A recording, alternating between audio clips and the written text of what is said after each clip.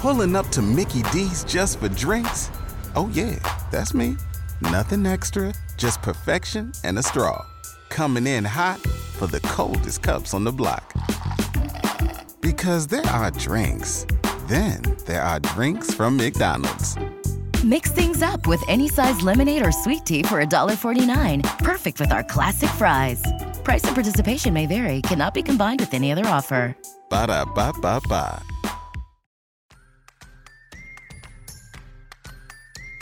I'm Brittany. And I'm Heather. Welcome to Okayest Moms, the podcast. A place to be more than just mom. Hey everyone, welcome back to another miniature Okayest Mom Moment episode. We are back with all of your stories that make us feel less okayest, I guess.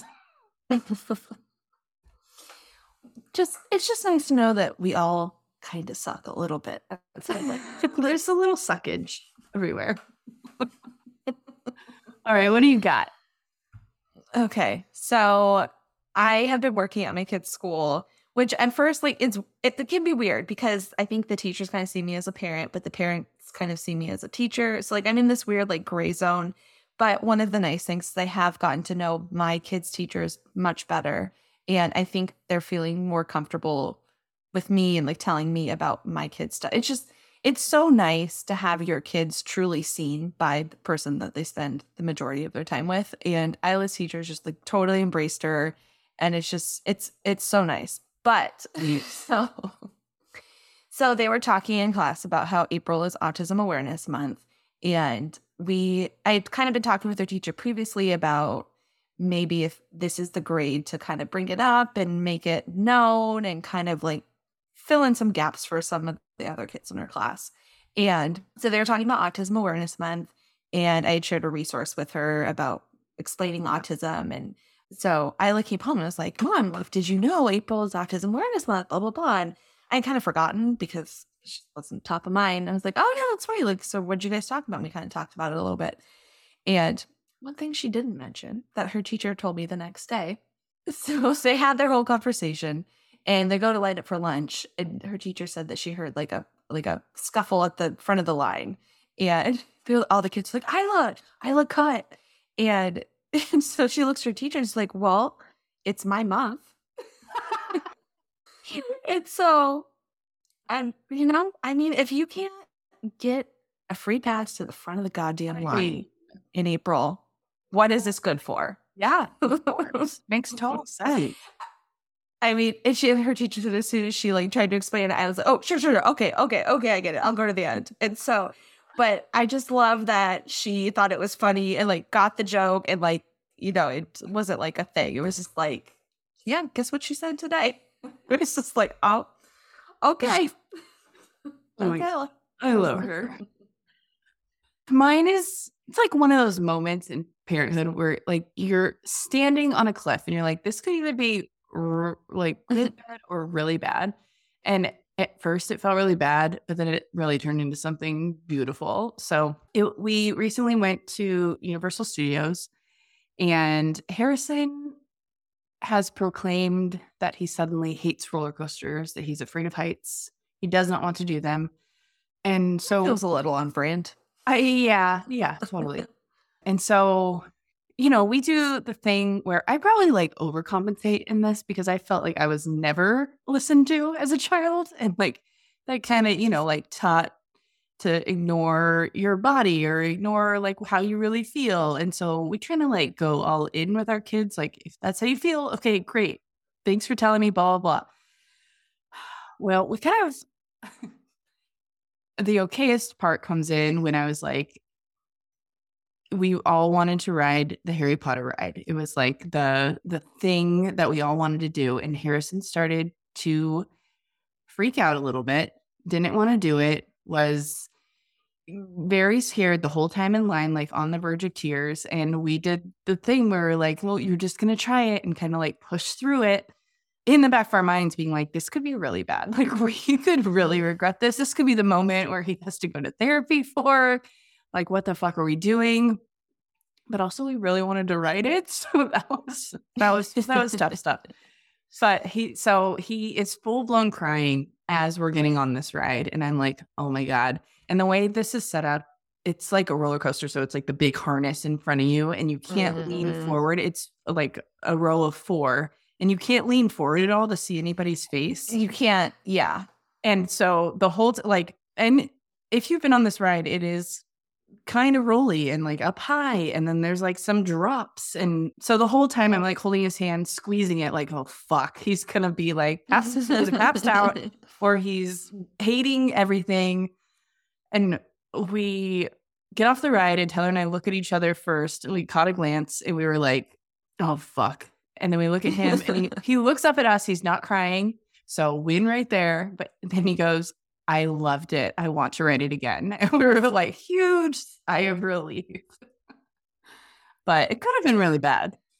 It could have been. But I think you know him well enough to know that I knew he would love it. I knew he would love it. He's a kid that just needs a little extra push to. Yes, totally. I think there's a lot of validation listening to your feelings, but also like as an overthinker, sometimes you don't listen to all your feelings. There's a lot of wisdom in not listening to everything your brain's telling you. I think yes, and I think he learned a little lesson there, and we also did too. That we can, we do know him, and we should trust our instincts more.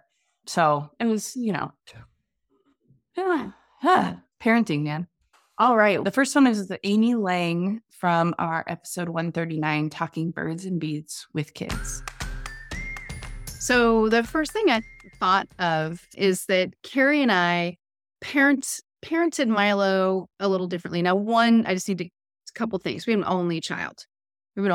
So that makes things, frankly, easier because there's none of that business that goes on between siblings.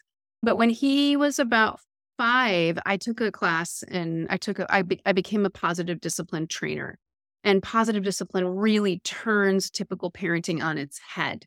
And so we were doing things that were not the same. Like we didn't do timeout. We had the chill out corner. We called it going to Hawaii. So if he was having an angry outburst, to be like, why don't you go to Hawaii? And when you go to Hawaii, there are coloring books and stuffies, and you just chill out and relax. You learn to self-regulate. And then when you'd come back, we'd say, all right, kiddo, what happened here? Let's talk about it. So we did things like that. And it made people uncomfortable around us because they didn't get it. So we don't do timeout. They'd be like, what do you do? Is your child a wild animal? It's like, no, actually, he's not a wild animal. He self-regulates really well and he's neurotypical. And so again, we really lucked out, but it was really interesting parenting this way and people just like, what are you doing? What are you doing? And so I feel really proud that we were able to stick with that. I love positive discipline. If you don't know what it is, I highly recommend checking it out, especially if you feel like you're an outlier parent anyway. It'll give you some structure. So I always felt like an outlier in how we were parenting him. And, our parents thought we were weird. So that's the first thing I thought of. And you know what? This talking openly with your kids from a young age, it's going to put you in that outlier category, and you have got to be convicted and evangelize that this is the right thing for your child. It's about their health, their safety. It's about them growing up to be a whole happy human being. It's about you showing up as the trustworthy adult I'm pretty sure you did not have, so your kids can, feel good about themselves in this, again, fundamental part of being a human being. All right. And now we have one of your listener submitted stories. Heather, do you want to do this one? Yeah, I'm just laughing because been there. This was from the other day. It was a late night at Disneyland and my youngest fell asleep and the oldest was overstimulated and overtired. We bought ice cream cones and she started throwing a fit because it was dripping, like a complete meltdown. I see what she did there, meltdown. I tried helping her with napkins and it didn't work. I lost my shit after a hot and really long day. You don't have to justify why you lost your shit after a day. Seriously. And told her if she didn't stop screaming, I was going to throw it away and almost threw it away. In the end, she calmed down and still had tears while eating the ice cream cone. And I sat next to her eating my own. It was the saddest ice cream cone eating ever. Listen, you cannot tell me that there is one single family who has gone to Disneyland for a day and not been at each other's throats at least one point during the day. It's not impossible. And this whole like happiest place on earth, you should be happy. Listen, it is the happiest place on earth for like 98% of the time you're there. That 2% where everybody wants to kill each other because all you've eaten all day is one churro. No, we've been there. Yes, totally. All right, the next one is from Felicia. She was our guest in episode 136, Equal Division of Household Labor with 10 Tasks. But I think when it comes to an okayest moment is at some point when my kids were like in middle school, I gave up on the idea of family dinners. Like they were different activities, all in different directions. People kind of like different things to eat. They're hungry at different times. And it was so stressful for me to, do this thing that like culture told me, like your kids are going to fail if you don't do this. I just had to let it go. And I, incorporate other ways of connecting with them. So then when we do come together, it is wonderful. It's joyful. I always invite them to eat with me if they want to, and they have the time in their schedule. When my middle daughter is home from college, we have breakfast together in the morning. Just finding other ways of connecting, but just like letting go of that cultural norm of like, this is the only way to do this right. And if you don't do it this way, you are a failure. I still struggle with it sometimes, but I know it's the right thing for us and our family. So I have to just remind myself that those forced family dinners were no fun. Here's another one of your submitted stories. Okay. Took my dog and toddler boy to the vet today. My kid had a tantrum throughout the entire visit while I tried to wrangle my nervous dog and talk to the vet. Then it was time to pay, corral my still crazy kid, and leave, by which time I was calling my son by my dog's name and wishing I had another leash. Yeah, that tracks. Well, we absolutely love doing these episodes, and we would love it if you would submit your own Okayest Mom moments. You can do that by going to okayestmoms.com/OMM, or you can call and leave a voicemail at 916-778-0545. And we'll see you next month with another miniature episode.